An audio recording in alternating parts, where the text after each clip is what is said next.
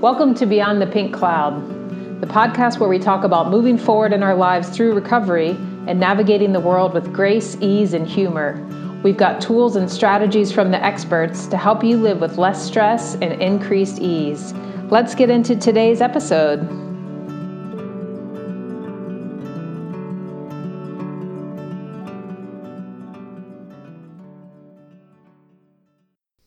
Thank you so much, as always, for tuning in to another episode of Beyond the Pink Cloud. And before we hop into today's episode with Dr. Jessica Drummond, who you are going to love, she is amazing and brilliant and provides so much essential and important information for women regarding health and nutrition and hormones. You're going to love the episode. And we actually touch on the concept of cycle syncing in the interview a little bit. And this is something I've been researching more and we'll be talking about more because it's fascinating. And it's a way for women to work with our infradian cycles or infradian rhythm, which is essentially our menstrual cycle. But there's all of the other phases of the cycle that go on within this 26 to 32 day period, and learning how to work within these cycles and how to understand a little bit more about what's happening at each phase really enables us to almost like hack into our system a little bit better. I don't love the word hack, but I think you know what I mean here, where it enables us to know like, okay, when should we kind of push ourselves to be a little bit more productive or to do harder workouts? When can we, eat a little bit differently? When do we need to be focusing more on fresh foods? When is it time to be a little more gentle or introspective with ourselves? And it's really fascinating. I've been looking into as many articles as I can find and trying to find some in some peer-reviewed journals to compile some information to share with you. I'm reading Alisa Vitti's book, In the Flow, and she offers a very comprehensive approach, and this is kind of her thing. So I've been definitely getting a lot of information from her, but there's a lot of info out there if you can dig for it. So it's kind of it's a new thing for me. So I'm telling all the women I know about it because I think it can really take the pressure off of us as far as how we go about structuring our day and our lives. Because as Jessica and I talk about in this interview, being a woman in your 30s or 40s and managing work and exercise and kids and entrepreneurship or whatever it is, and particularly when you throw sobriety on top of that, especially if you're relatively new to sobriety, it's a very athletic life. And so to use all the tools that we can to be able to support ourselves hormonally and through the different phases of our hormonal cycle, I mean, what a gift. Like, let's take advantage of this knowledge that's out there and use it to support ourselves. So that's my new topic I'm really excited about. So you'll hear more on that. And then the EASE experiment is coming up. That's going to be in the Self-Love Project. It's 5 days of short videos, manageable information, 5 to 10 minute videos that will happen live within the Facebook group. And we're going to talk about tools for regulating your nervous system and tools for starting to understand what it is to have healthy aggression and how to utilize and weave this into our lives and our structures. And we may touch a little on the hormonal component as well. But essentially, the EASE experiment is just going to be some manageable information that will build on itself day 1 through 5 to help you better understand your own nervous system and to leave feeling just a little bit different. So without further ado, I'm going to go ahead and get into the episode today. I know you're going to love it. Hi, good morning, and thank you for joining me for another episode of Beyond the Pink Cloud. Today, I'm very excited to announce that we have with us Dr. Jessica Drummond. And Dr. Jessica Drummond is the CEO of the Integrative Women's Health Institute and author of Outsmart Endometriosis. She holds licenses in physical therapy and clinical nutrition and is a board-certified health coach. She has over 20 years of experience working with women with chronic pelvic pain, facilitates educational programs for women's health professionals in more than 60 countries globally. She additionally leads virtual wellness programs for people with endometriosis. Dr. Drummond lives and works with her husband and her daughters between Houston, Texas, and Fairfield, Connecticut. Thanks so much for being here today. Thanks so much for having me. So, your bio is so impressive, and I know that you're a physical therapist and you started working with women's health and pelvic health. How did you begin to make that transition to starting to be a health coach and to do more nutrition-based I'm assuming physical therapy came first. Is that accurate in your bio? Yeah, yeah. So I graduated from PT school in 1999, and I practiced exclusively in physical therapy for about uh, 10 years or so, 12 years. There's kind of like an overlap there where I started doing nutrition too. And so what happened was I got sick after the birth of my first daughter. And to recover, it really took kind of discovering functional medicine. And in doing so, I realized that there were some tools out there that I had not been made aware of in my Western training that were very simple, but required a lot of behavioral change commitment, right? So, nutrition, adjusting my relationship with stress, changing how intensely I was exercising, things like that. And that helped me to recover. And what I wanted to do then was like, my clients with pelvic pain, my patients with pelvic pain have hormonal issues as well. And so, let's see, how could I bring some of that back to the clinic for my patients with chronic pain conditions who were hitting a plateau with just using traditional physical therapy strategies. And so that's how I began to integrate everything. And with some of so with the integrative nutrition, is that part of functional medicine? Yeah, well, functional medicine is a perspective. Functional medicine simply means that as a healthcare professional of any discipline, our aim is looking at getting to root cause healing rather than simply soothing symptoms. Mm-hmm. It doesn't mean you don't soothe symptoms. Sometimes you have to do that as a bridge. But ultimately, what we want to do is optimize health from a biophysiological systems method. So, is digestive system working the best it can? Is the immune system working as optimally as it can? Musculoskeletal system.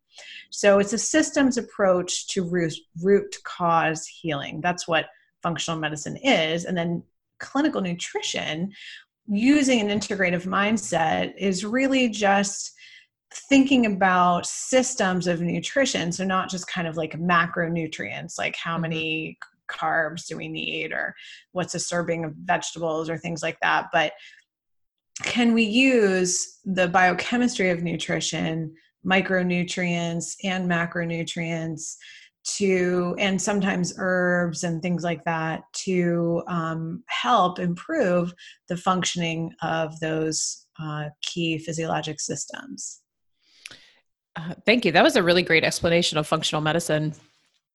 It's a path I'm definitely interested in as well, because I know there's specific trainings like for PTs and for health professionals across the board to go become functional medicine certified. So I'm always curious when people are using that term, if that means that they have gone through that process and they are like a functional medicine practitioner in that sense, or if it's more like this global sense of I address systems when I work. Yeah, because we train our healthcare professionals that come through our healthcare training in a functional medicine approach.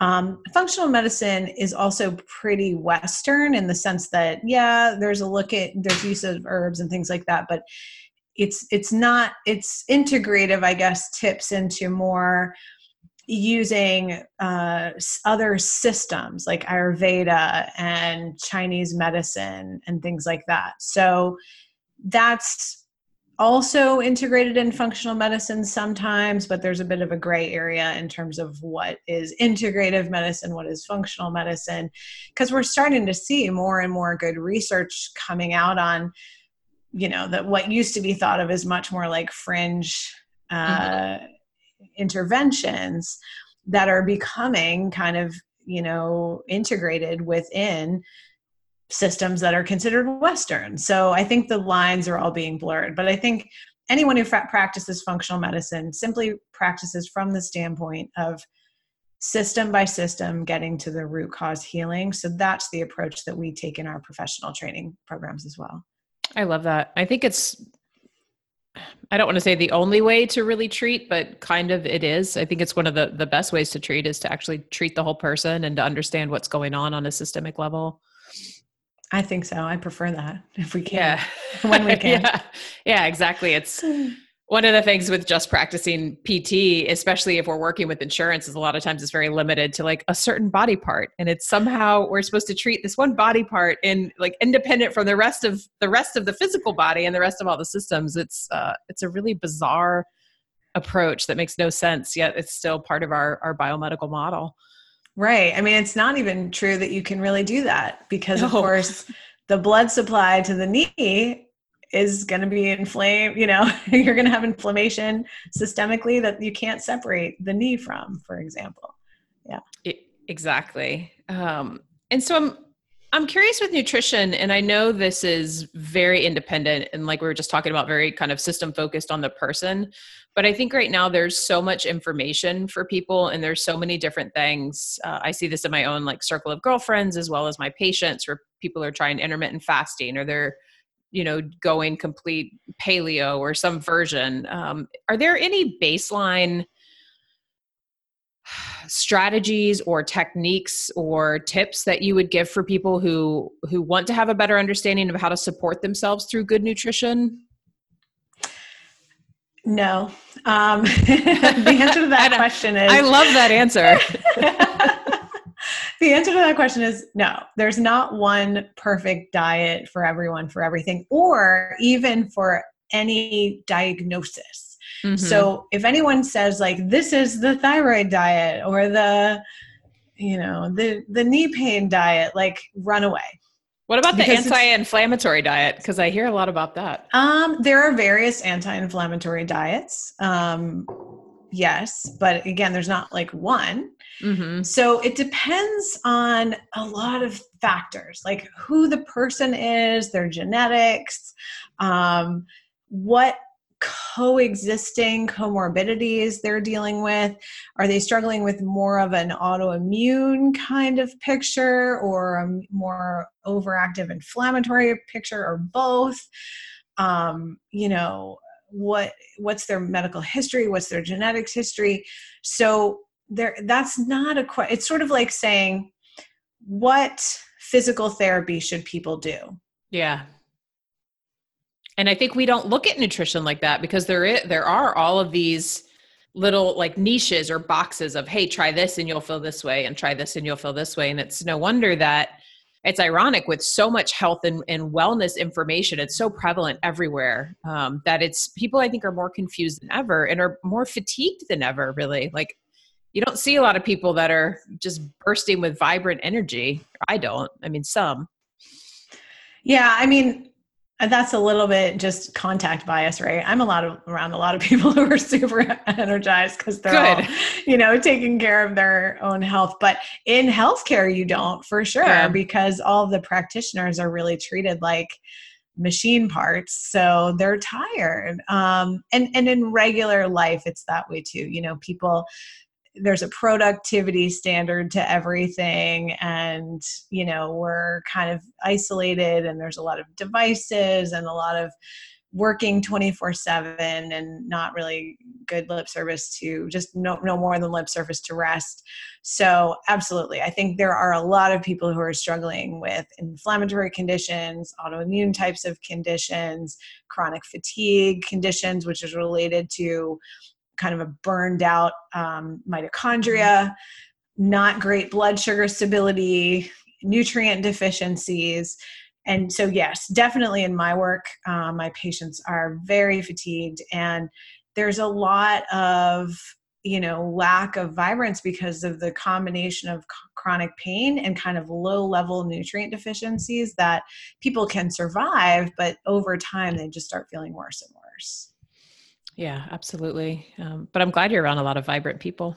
It's nice. I am. Yeah, personally, it's good. It's good. Plus, I have a 9-year-old. That's just chronic vibrance. Chronic vibrance in children. It's a real problem we need to address. Yeah. Although I would say that unfortunately, more and more kids are not. So we have to focus on, kids should be exhaustively vibrant. Like that's a good thing. But increasingly they're not. So I think that's even where we can begin. But yeah, mine is luckily. Good. Kids and puppies. Yes. I'm curious too about the role of hormones. I know you do a lot with hormones as part of your holistic approach. And I've started reading Elisa Vidi's book. I don't know if you're familiar with her. She talks about the infradian rhythm for women and more how we're operating on this 28-day cycle versus trying to just do the 24-hour clocks of our circadian rhythms. Mhm. I guess I'm curious initially if you're familiar with her work and what you think about that idea of approaching for women within their childbearing years, approaching tasks, life, and any of these changes, like from that perspective of a 28-day sort of more cyclical rhythm of, ebbs and flows of productivity and going inwards. Yes. I like that. Gretchen Lichterman writes a lot about this too. Let me see if I have her book right at my Yeah, fingertips. I'm huge on this I topic right now. So I don't see it just right off the top of my head, but her book is called something like the 28 day. She has an app called the Hormone Horoscope, which mhm. I love. So here's what I think must have happened when, and I don't think it was conscious. I think it's just that men were in charge at that time and sort of still are. Yeah. And so the kind of industrial revolution and like setting up like what work hours should be aligns really well with the male hormone cycle, which is a daily cycle. Testosterone is highest in the morning, it drops off around noon, and then it drops off once again at about it was either 3:30 or 4:30 in the afternoon, something like that. So that's well aligned with like a 9 to 5 daily work schedule. For women, though, it's definitely aligns with the monthly rhythm, or kind of 26 to 30 days, depending on your normal cycle. And I've been teaching about this for a long time in relationship to kind of periodizing your strength training and endurance training workouts. So I got the chance to go to China a couple of years ago and teach the health staff at the Olympic Training Center. And we Wow. were talking about how, and I've consulted with some university programs and things that, and they're actually, the US women's soccer team used an app to train this way that was created from a research team in Canada.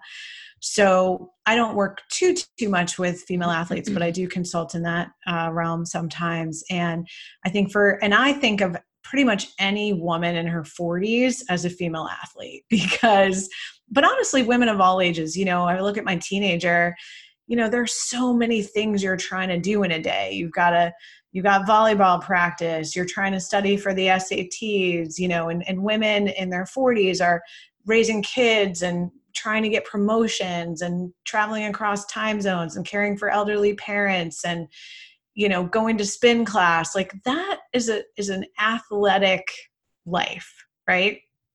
And so, and all in between those whole childbearing years. And what we're expecting of women, and actually of everyone, but certainly of women, is to be very, very productive all the time.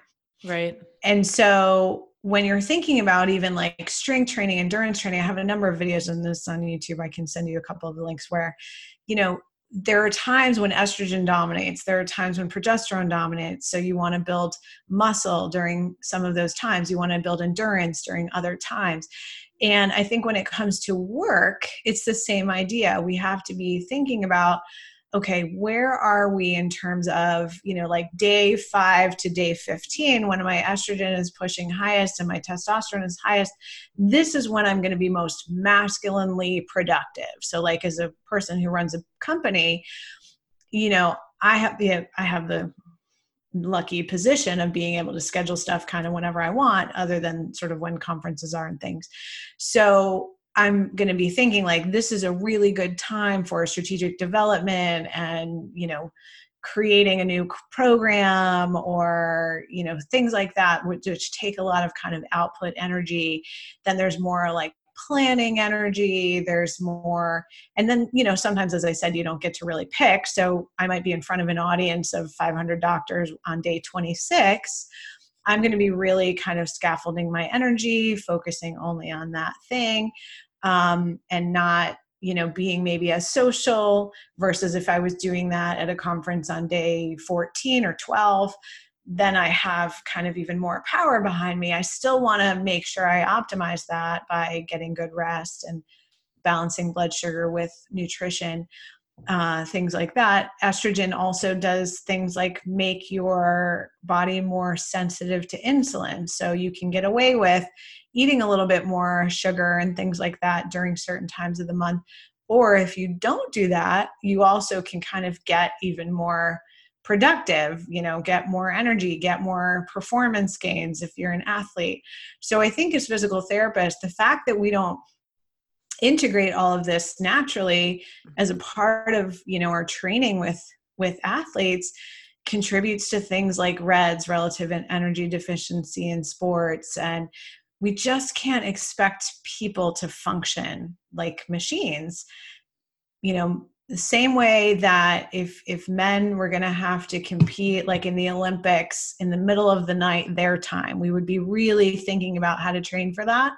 If a woman was going to be competing the week of her period or the week right before, how are we going to really buffer her energy? Or if it happens to be even better on a time when she's aligned with her most estrogen and testosterone highest level, how are we going to use that? Or progesterone's at its higher level, how are we going to use that from kind of a performance standpoint? There are real benefits to each part of the cycle that I think we don't take advantage of.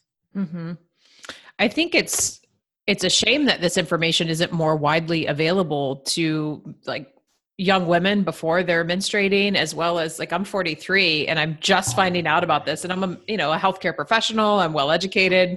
It's like, where has this information been? And clearly I've just been reading the wrong things. So I'm really excited to hear about it. And that was such a beautiful and succinct explanation for women like me who are really interested in this and would like to not just maximize productivity, but like be more productive at the right time and also enjoy our lives more. Cause I think that's a big piece that just gets cut out of a lot of this talk. It's not about like, how do we enjoy ourselves? It's more like, what can we get done? Yeah. But my question is like, what are some good ways to start tracking? Like, I know you mentioned Gretchen's app. Do you recommend or how have you worked with your clients? Do you recommend they start a calendar and just get to know their own cycle, watch some of the videos that you mentioned? Yeah, I like any of the tracking tools. I think what's great is my daughter and her friends, girls that are 15, 16, 17 years old are starting to embrace period tracking. I mean, of course, we didn't do this because we didn't even have smartphones, right? When we were 16 years old, this wasn't even well known. So the information is starting to permeate a bit. Tracking is becoming more normal. And so there are tons of period tracking apps. I really like the Daisy as well. It's like a thermometer that links in with your, with an app, again, to help women see if they're ovulating. Like, how's your cycle looking? Fertility awareness is not just for contraception for people who, are trying to use natural methods of contraception. I think fertility awareness is a great tool for just really understanding your cycle, because every time we get the benefit of ovulation, you get progesterone that helps support sleep quality, calms the nervous system, helps lower risk for cardiovascular disease. Like, the more we're cycling normally for years upon years upon years, that builds up. And then as we hit post-menopause, we've kind of got this bank of healthy years of cycling. That's a really nice way to look at it too. So we can actually help to prepare ourselves to maybe have an easier time in menopause. Mm-hmm. Which is something I think about a lot. Yeah. I mean, I really think the 40s are a key time of prevention, because if we slide into menopause trashed, it's much, much harder to support your hypothalamic pituitary adrenal axis, your stress resilient system. If you can do it while your ovaries are still active, it's just so much easier. It significantly reduces the risk of dementia. If women show up at menopause having mild cognitive impairments like brain fog and word loss, word finding issues, things like that, losing their keys, they're like within 5 years, something like 80% more likely to start experiencing dementia, and they're very, mid to late 50s. Wow. So and same thing with cardiovascular disease. It's a very big time for risk factors around heart health.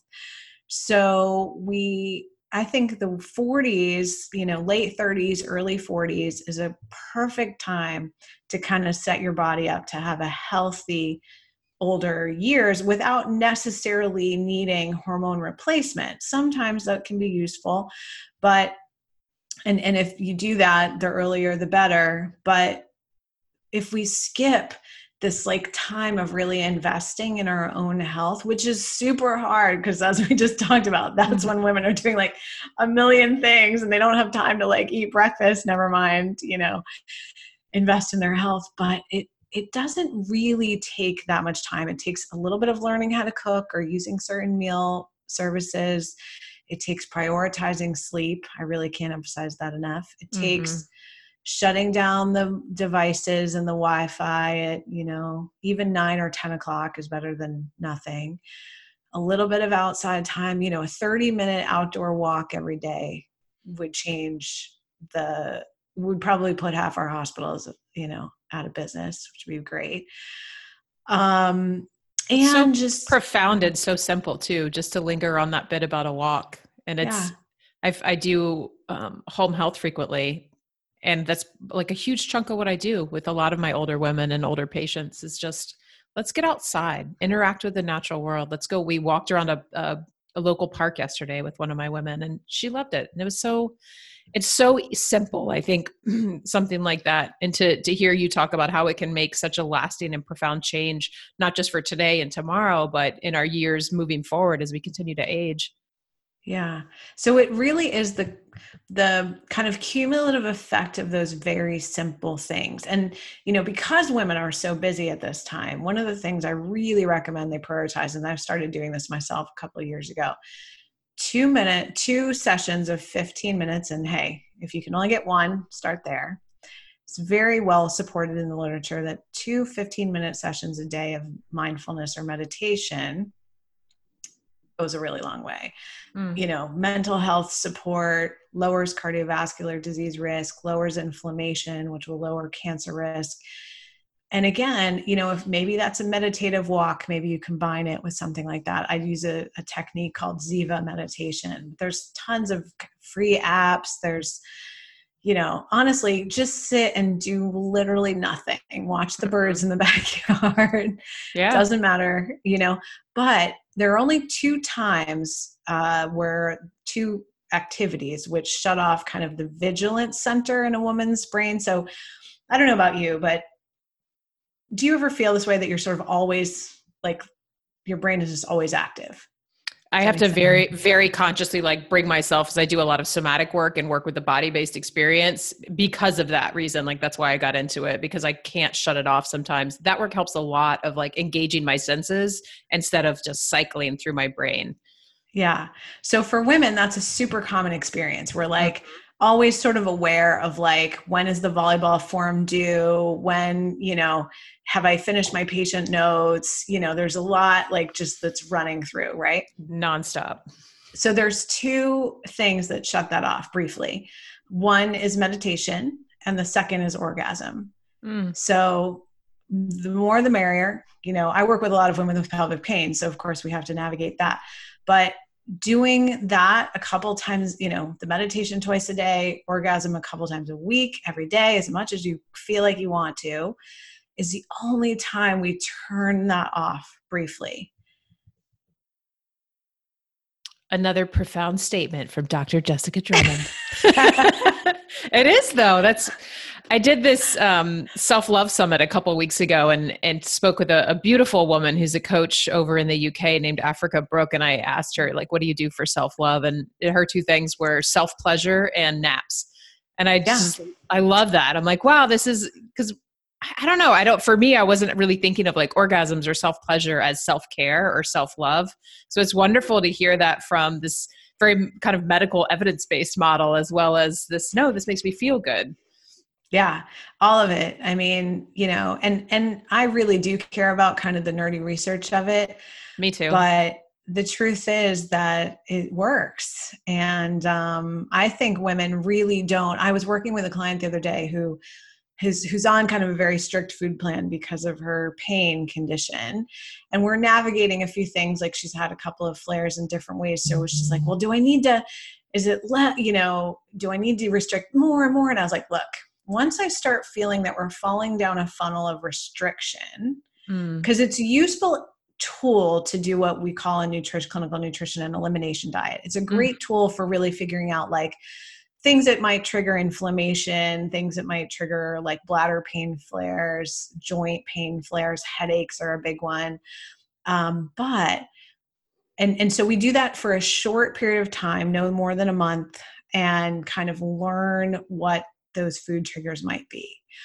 But when we start to get in a mindset where we're restricting more and more and more and looking for that thing, then I halt it, because it then is usually not about that. It's usually about like the stress around it, lack of healing of the digestive system. So it starts to become more and more sensitive, lack of healing of the immune system.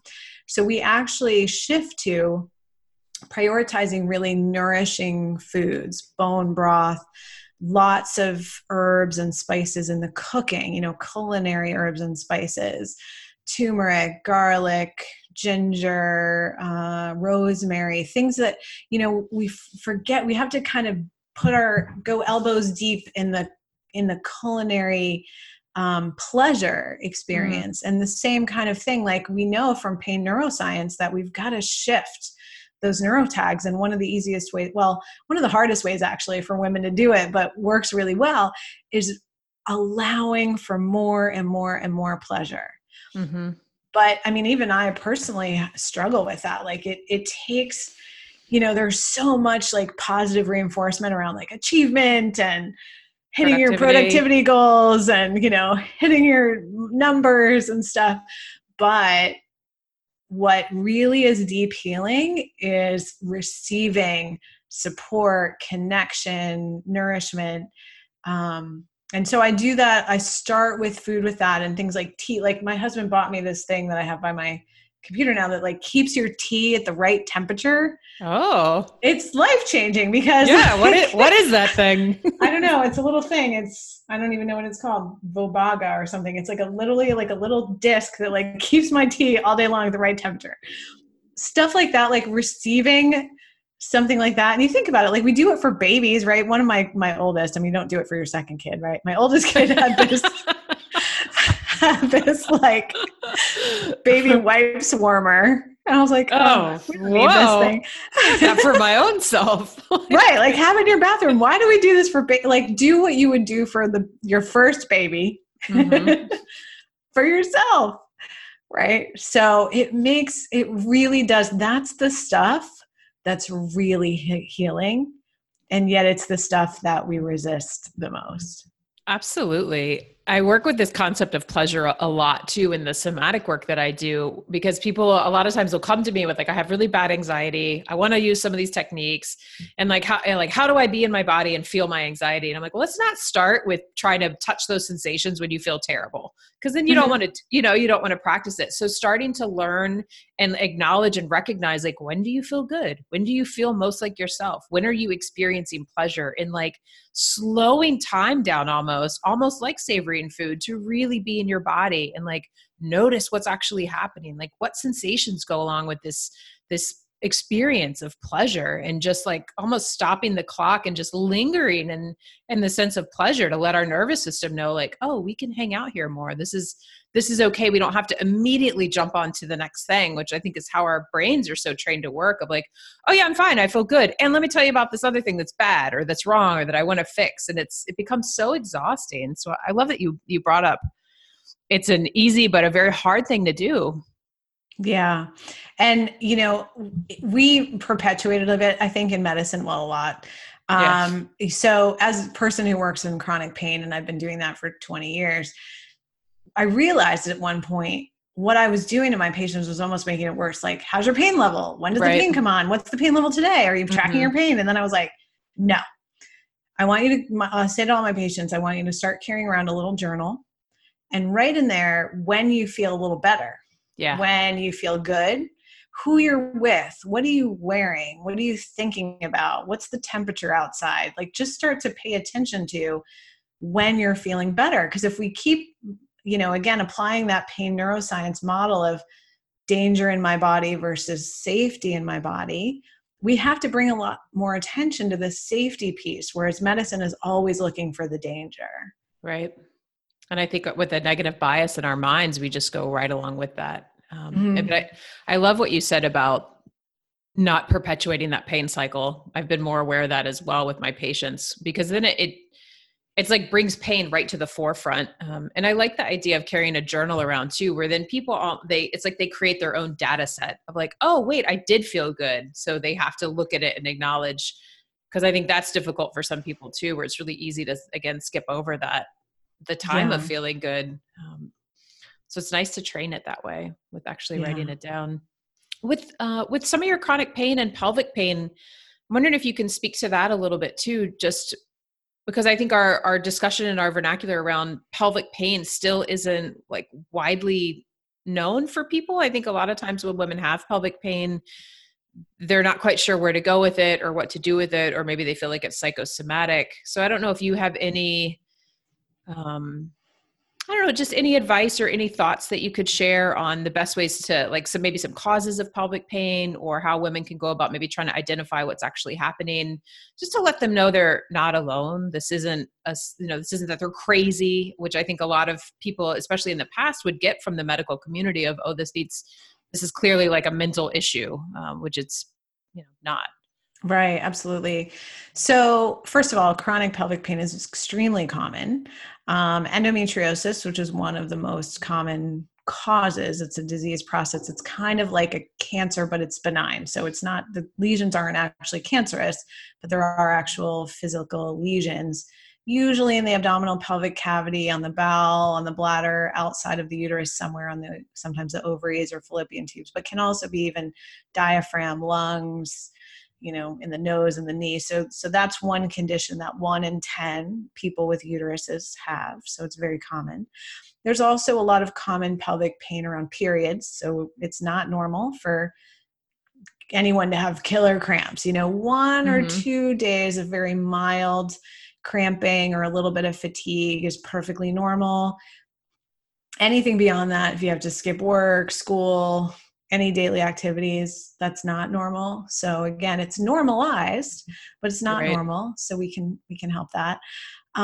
Sexual pain is very common. Postpartum pelvic pain is very common, whether it's from a tear or episiotomy, or constipation is an underlying thing that contributes to pelvic abdominal pain.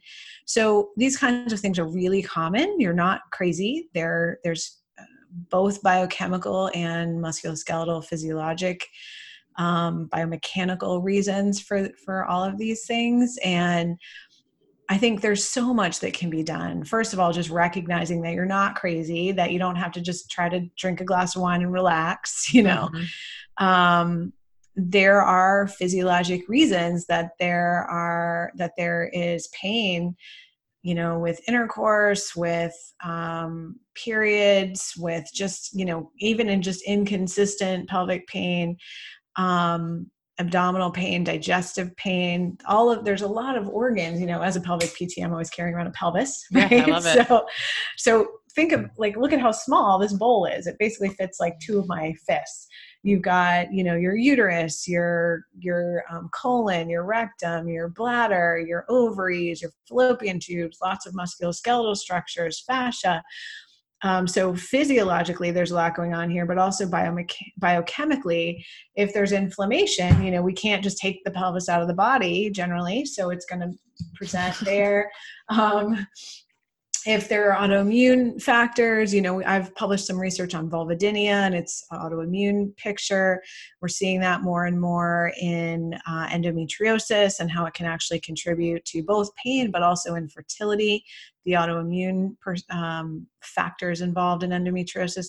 And one thing that's challenging is some of these pelvic pain conditions have an underlying genetic component. So, it can even become normalized in the family where it's like, oh, welcome to womanhood. Everyone in this Right. family has horrible cramps and, struggles with infertility, and grandma had this. And we don't want to normalize that. We want to start in middle school with teaching girls that it's normal to have pleasurable, maybe not periods, but perfectly comfortable periods, non-disruptive periods. It's a great time to check in and rest and have a down day. But it shouldn't be taking you out of your life because it's so uncomfortable. And same thing, pleasurable sex, pleasurable, bowel movement shouldn't hurt. Like, all of these things should be comfortable. They should be functioning and comfortable. Thank you for that. Could you talk a little bit more about what vulvodynia is? Vulvodynia is like a painful condition at the vulva. So the external genitals of a female are called the vulva. And so these vulvar lips, and right at the opening, the vulvar vestibule is what that's called. There can feel like a burning or a sharp pain, which can come on unprovoked. It can happen at any point. But it can also happen with intercourse, with putting in a tampon. So if someone's like always had rough gynecologic exams, like, again, that's not like the most pleasurable experience, but it shouldn't hurt. Mm-hmm. Tampons shouldn't hurt. Intercourse on penetration shouldn't hurt. So that's like what vulvodynia feels like. It's a pain at the vulva. Thank you. Just to clarify, with some of these, I'm going to jump a little bit because I'm curious. I'm always curious about kind of chronic stress and how it relates to autoimmune and what you've found in your work. And this may be a very broad topic. I understand that it is, but if you could speak a little bit to that, just the role, even the hormonal role of being in chronic stress, which a lot of us are with this tend to productivity and never being able to shut our minds off. Like, how does that actually affect our hormone levels and our health? And is there a correlation with autoimmune that you've seen in your work? Yeah. So when the HPA axis is originally stressed, that's your hypothalamic, pituitary, adrenal axis. It's your stress buffering system, but it shouldn't have to turn on like constantly, which it does in modern life. Elevated levels of stress hormone called cortisol cause kind of a breakdown in the lining of the small intestine. And you can think of that as sort of an internal skin. So about 80%, 60 to 80%, depending on the source you look at, of the immune system is kind of wrapped up in and around the digestive system, which makes sense because that's where we're most going to be exposed to things from the outside world. Our food's not sterile. We take things in, right, in the environment. And so that lining is broken down by excessive levels of stress hormone cortisol. Also, you'll see alterations in the microbiome. So there should be in the large intestine a really healthy, robust, and diverse community of good bacteria, the so-called probiotics. There's also pathogenic bacteria and other microbes and fungi and viruses and all kinds of stuff. But it should be well balanced and sort of tipped in the direction of being organized by the good bacteria and other microbes.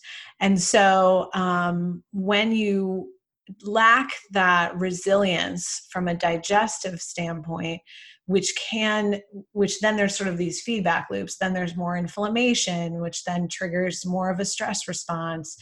So, and there's direct communication between the gut microbiome and the brain in a couple of different ways.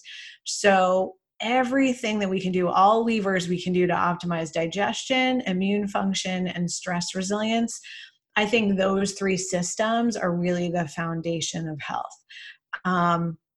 And so, yes, like our chronic stress is one thing, but let's say you can't modify your chronic stress, or you had an underlying early life trauma that's left you with kind of that adverse childhood experience, in early life and teenage years, or even around the perinatal period. Those are big kind of risky times that make your resilience to stress generally lower. And you haven't had the opportunity yet to kind of address all of that trauma. Then we can still do other things to optimize immune and digestive health. That's when really, I kind of like to think sometimes is leading with body mind medicine instead of mind body. Because sometimes when you're exhausted and traumatized, like, let's start. The physical stuff is sometimes easier to do. Absolutely. Let's start eating healthier, let go of the sugar, add the nutrients, add some supportive supplements to the digestive system and immune system. Adaptogenic herbs can really help balance the stress system. So doing that, I think, helps make you stronger to then address the anxiety and the jitteriness and the depression that can go along, and do the trauma work. So those things can happen concurrently, but I think it's fine to work on getting your body physically resilient. And there's lots of levers we have nutritionally to do that. I like that approach a lot, because I do work a lot with trauma, and the approach that I take in the sort of somatic experiencing approach is really just to like be very titrated and to not go in and like, let's go right to the heart of the trauma and flood your system, because that's ineffective and kind of cruel, I think. But I like the idea of really supporting the physical body, because I think in some people, even that real gentle titrated approach can go very nicely with having more of this structural support. It's like I think that lends a body to being a little bit more like broadening the container and making the container a little bit more safe to go in and then address some of those past traumas. Yeah. And I think building a supportive, literally like a web of support of other humans. Yes. Which might be just 1, 2, 3. It's not like everybody in your universe knows exactly what you're doing in terms of your healing, but to just have a couple of people that you can trust that might make you the food. I've had patients who, like, they're teenagers, like, didn't feel like they knew what they could do to help. But then once they have like a cookbook of recipes that mom can eat, they can participate, or your boyfriend or your girlfriend or your spouse. The family also struggles when someone's really struggling with a health issue. So having food that you can make, or doing exercises together, or everyone shutting off the show and going to bed at the same time, and that really helps the person who's doing also the more deeper, whether it's somatic or psychosocial work around stress resilience. Yep. I'm glad you said that, because I think community and support, especially within the people that we live with and the family structure, if that's what that looks like, is hugely important. I think without that, it's really, really, really hard. Not impossible, but much harder. Yeah. So as we're kind of getting close to the end of our time, I'm curious if you have any advice for people, because there is so much information out there and it's so easy to get maybe information that isn't right for us, or bad information even. Are there tools that you would advise people to use as far as like exercising discernment in that? Is it not to listen to any of it? Is there any way to find out if there's anything that's good? I think look at the credentials of who you're learning from. Yeah. Are they a health coach who's done more than just a weekend training? Like, there are a lot of good programs that there's not one great, there's not really one yet body of training. Because for some things, certified nutrition specialists are better, health coaches. For other things, registered dietitians. So like, it kind of depends on that person's biases and training, but that's at least a baseline to start. Second would be, are they promoting an idea that like worked for them for one thing? And they're like, everyone who needs to lose weight, do this. That's usually another thing to not follow. So like, even in my book, Outsmart Endometriosis, there's a pathway for figuring out your food plan for endometriosis, if you're someone who struggles with chronic pelvic pain, or especially if endometriosis. But there's not like a prescriptive diet. There are tools to help you figure out the right program for you. And it's more challenging because we all want the printout diet, step-by-step guide. Even better, we want someone to just eat it for us, right? Yeah. Digest it for us. Or even better, just cook it at least and just bring it to your house, right? but it just doesn't exactly work that way. So if there's some flexibility in the plan, there are some guidelines around, making decisions about your food that they help teach you, that's probably a good thing. It is also probably good if the person is really focused on kind of a specialty area, because then they're able to keep up with the literature, keep up with how things change. If they have a growth mindset that's flexible around one specialty thing, like I am not an expert in seizures or Parkinson's disease. Like I know that a ketogenic diet has some good data behind it for people with seizures, but it's not what I do all day, every day. So that might change and I wouldn't necessarily be aware of it. I just sort of generally learned it in my nutrition graduate program, right? So, if you have pelvic pain, I'm your girl. But if you have, chronic migraines, maybe not. There's some things that overlap with that, but, focus on people that really sort of specialize because they have the ability to then keep up with the literature. But that specialize, but are not rigid, that like, this is the plan. Also people that take into account that people's individual genetics are different, but also their life is different. So we have different stressors and pressures and things like that. And then I would say so that's kind of the discernment. Make sure the people you're listening to are humble about that they're not just promoting like XYZ is one solution.